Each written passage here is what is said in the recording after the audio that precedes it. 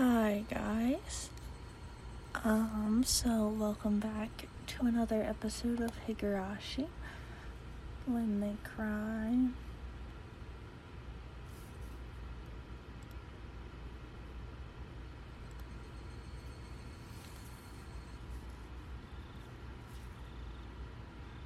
I was out of it and couldn't bring myself to do anything until dinner except stare blankly into space.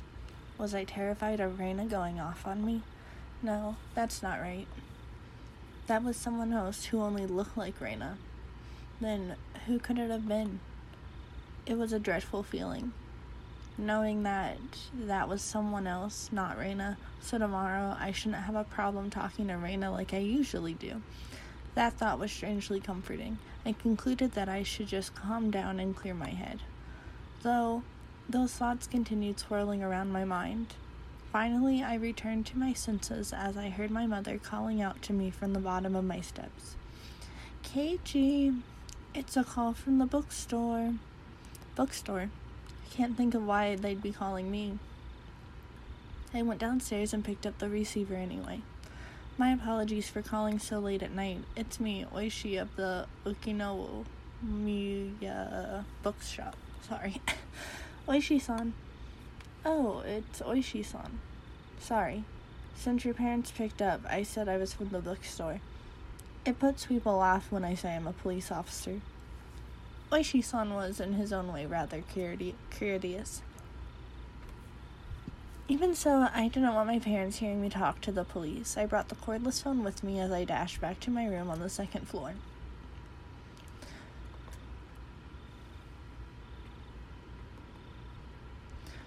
Sorry for calling so late. That phone number on the piece of paper I gave you yesterday was the old number. My apologies. Can you copy down the number I'm about to give you? Yeah. Okay. He gave me the number for his direct line as I wrote it down. I thought that was the end of it, but he began making pointless small talk, and it was pretty hard to hang up. So, how has it been, my Bara-san? Did anything strange happen recently?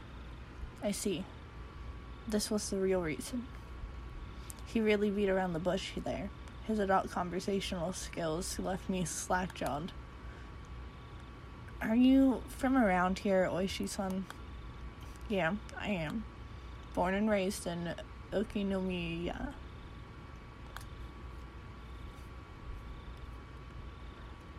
If he's from around here, he might know. Oishi-san, do you know what this Onikakushi thing is about? I believe that's when somebody suddenly vanishes because they've been abducted by a demon. It's a special saying from around here. It has the same meaning as spirited away, like everyone else says. Whereas my friends would say they didn't know when I asked, this older man gave me a direct answer. It made me a bit happy that he answered me directly without trying to hide anything. Hinamizawa was, not sure if I should tell you this, my Bara-san. Don't try to play this off. If you're not going to talk, then I'm not going to tell you anything. No, that's not what I meant. It's just, it may make you feel bad. You see, long ago, Hinamizawa was feared as the village where demons reside. Demons? By demons, you mean those pitchfork-carrying things in hell? More like human-eating monsters. They'd go down to villages, snatching people up and gobbling them down, that kind of tale. Demons snatching up people is what this Onikakushi really means.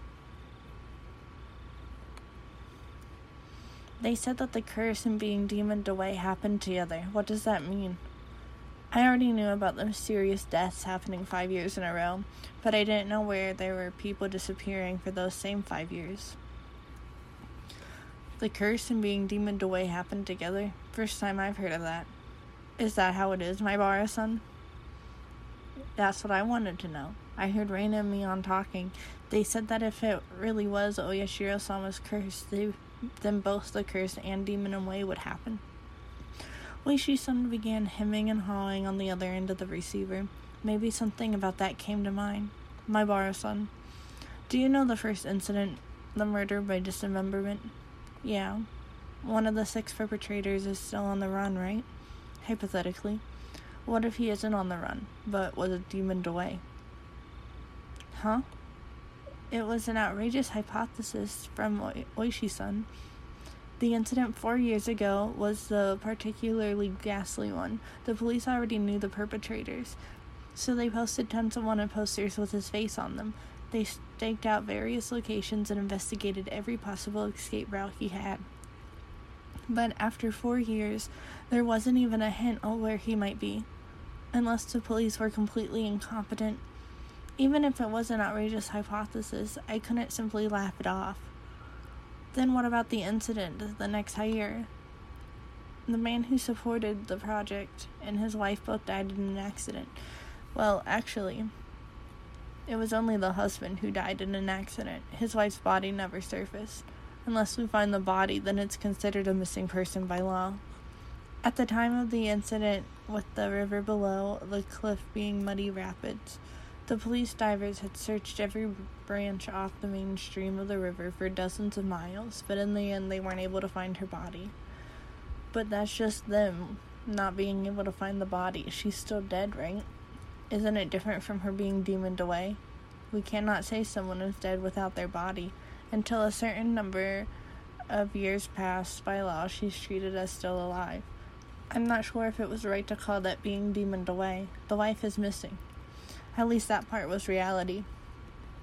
How about the 3rd year? The Shinto priest died of illness, and his wife committed suicide. My Bara-san. That's actually the exact same scenario.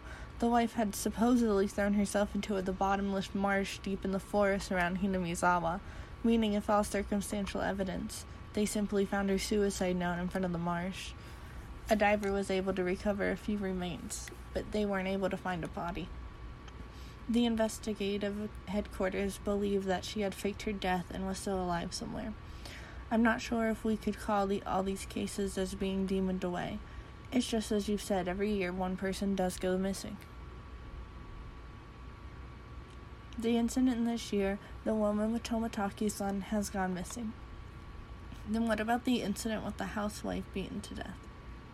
Who went missing? I believe the perpetrator was caught, right? Yeah, we arrested him. He was just a miscreant with a record of narcotics abuse. He admitted to the crime while being questioned about a different incident, but, well, you see, after he was arrested, a child from the victim's home went missing. It's still under investigation as to whether the disappearance had anything to do with the crime. But you said you caught him, right? Did he have an accomplice? No idea. It's considered a separate case. Moreover, we can't even check now, because while under investigation, that man, he died in his holding cell. He swallowed a spork and choked to death. It's not known whether it was an accident or suicide, meaning for the last 5 years, there's always one person who dies and one who goes missing. That's about right. No, actually, I'm surprised as well. I never realized that they had that in common. I couldn't believe that this could help us lead to the closing of those incidents. It was just something that they had in common. Could it be that those demoned away have something in common? Oishi-san mumbled as he seemed to be thinking about it. So I summarized the events.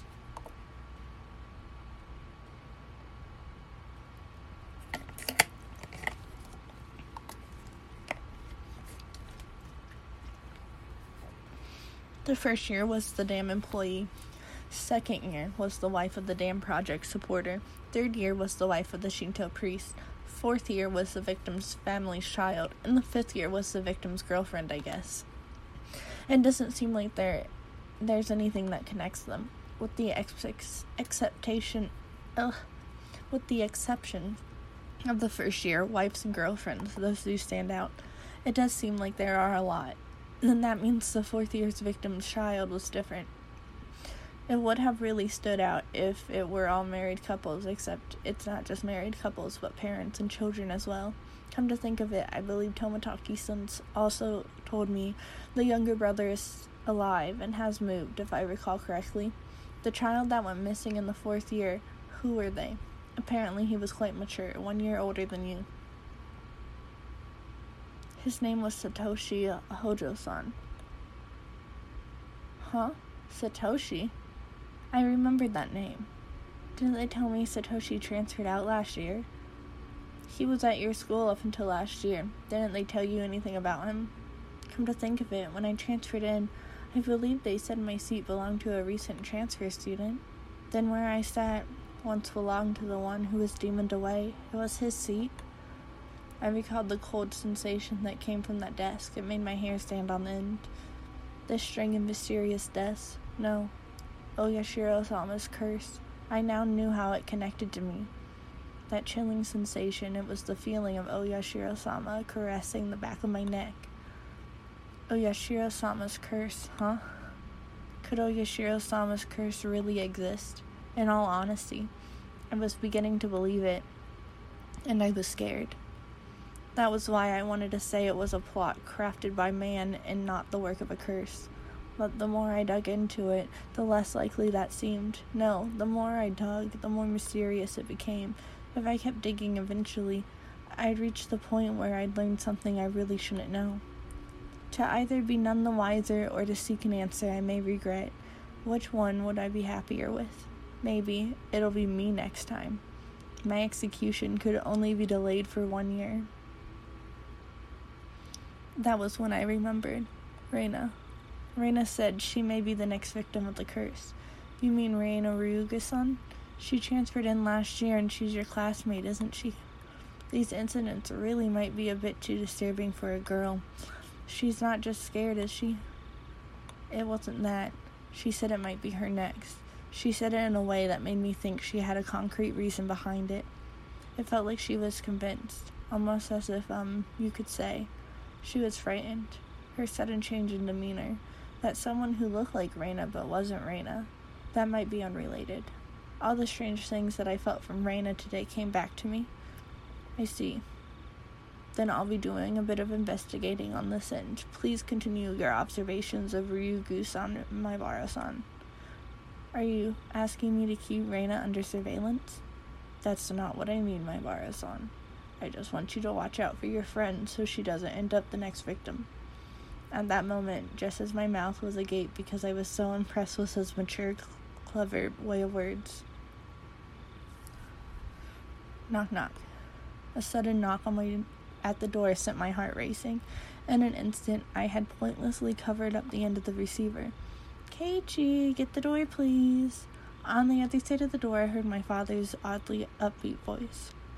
What could it be? It's so late. Sorry, my dad just came in. Can we leave it at this for tonight? Yeah, my apologies again for calling so late. If you find out anything else, please let me know. I'll tell you if I make any progress on this end. Well, then have a pleasant evening. Keiichi, hurry and open up. Daddy's got his hands full. What is Dad doing? I'd stayed in the same position while on the phone the whole time, so my joints were aching. When I opened the door, I saw my father was standing there with a tray. On that tray, cookies and 2 cups of black tea, a fairly fancy spread for our household. There was even sugar and lemon slices on the side, everything you could ask for. This was quite the show of hospitality. What's going on, Dad? What's all this for? Come on now. Don't play around, Keiichi. I'm coming in. Dad was in high spirits and had a smirk on his face. But for my entire life, I've never seen him act this hospitable. What had gotten into him? So, what were you talking about? I jumped. It's not something I had to keep from my father. But how could I explain to him I was talking to a detective? I'm assuming he was, this late at night. Nothing much. Just a friend. I didn't mean the phone. She was here, wasn't she? Reina-chan. She wasn't here. Come now, don't try to keep it from me. She just came over to play. You two were chatting away, so I thought I'd bring you some tea, but looks like I just missed her. I had no idea what Dad was talking about, but a cold sweat dripped down my back. How long were we talking? Reina-chan went upstairs about half after, so it was close to an hour, I guess. You saw her come up to the 2nd floor? Yeah, I did. I also told her that your room was down the hall up the stairs. Raina came to my house about an hour ago. Dad met her at the door and called out to me on the second floor. I probably didn't hear him because I was so focused on my conversation with Oishi-san. I didn't reply, but he knew I was in my room, so he had her come inside. And then told her my room was on the second floor. She thanked my dad and went upstairs. Then about an hour passed. She passed by my dad just as he was bringing up tea and left. She came upstairs and about an hour passed. Then passed by my dad and returned home. Then after she came upstairs and until she left, where was Raina? There's only a short hallway between my room and the stairs, meaning Raina had, for about an hour, in the hall. No, she couldn't have been standing in front of my door all that time. The door to my room wasn't particularly thick. You could easily hear everything being said inside. All of the ominous things and all the nonsense I spoke to Oishi-san about being rushing through my head. Honey, don't tease him. More importantly, you need to clean up your studio. It's a mess again. Mom yelled up to Dad from downstairs. Dad left the tray with me and went downstairs with the disappointed chortle. I followed my dad out of the room with my eyes, but I looked down at the floor around the doorway where Raina might have stood all this time. Just now, as I was talking to Oishi-san, with my back turned, Raina was standing a mere 6 feet away the whole time. All that time in this dimly lit doorway. What did she see? What did she hear?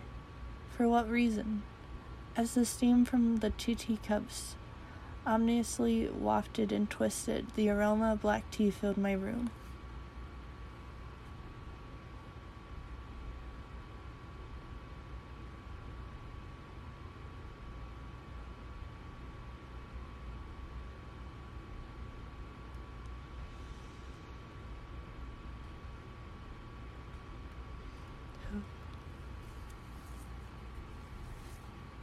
I know this episode's a bit short today, guys, but we're gonna end it here, okay? I hope you enjoyed that thrill-seeking chapter. See you in the next episode. Bye.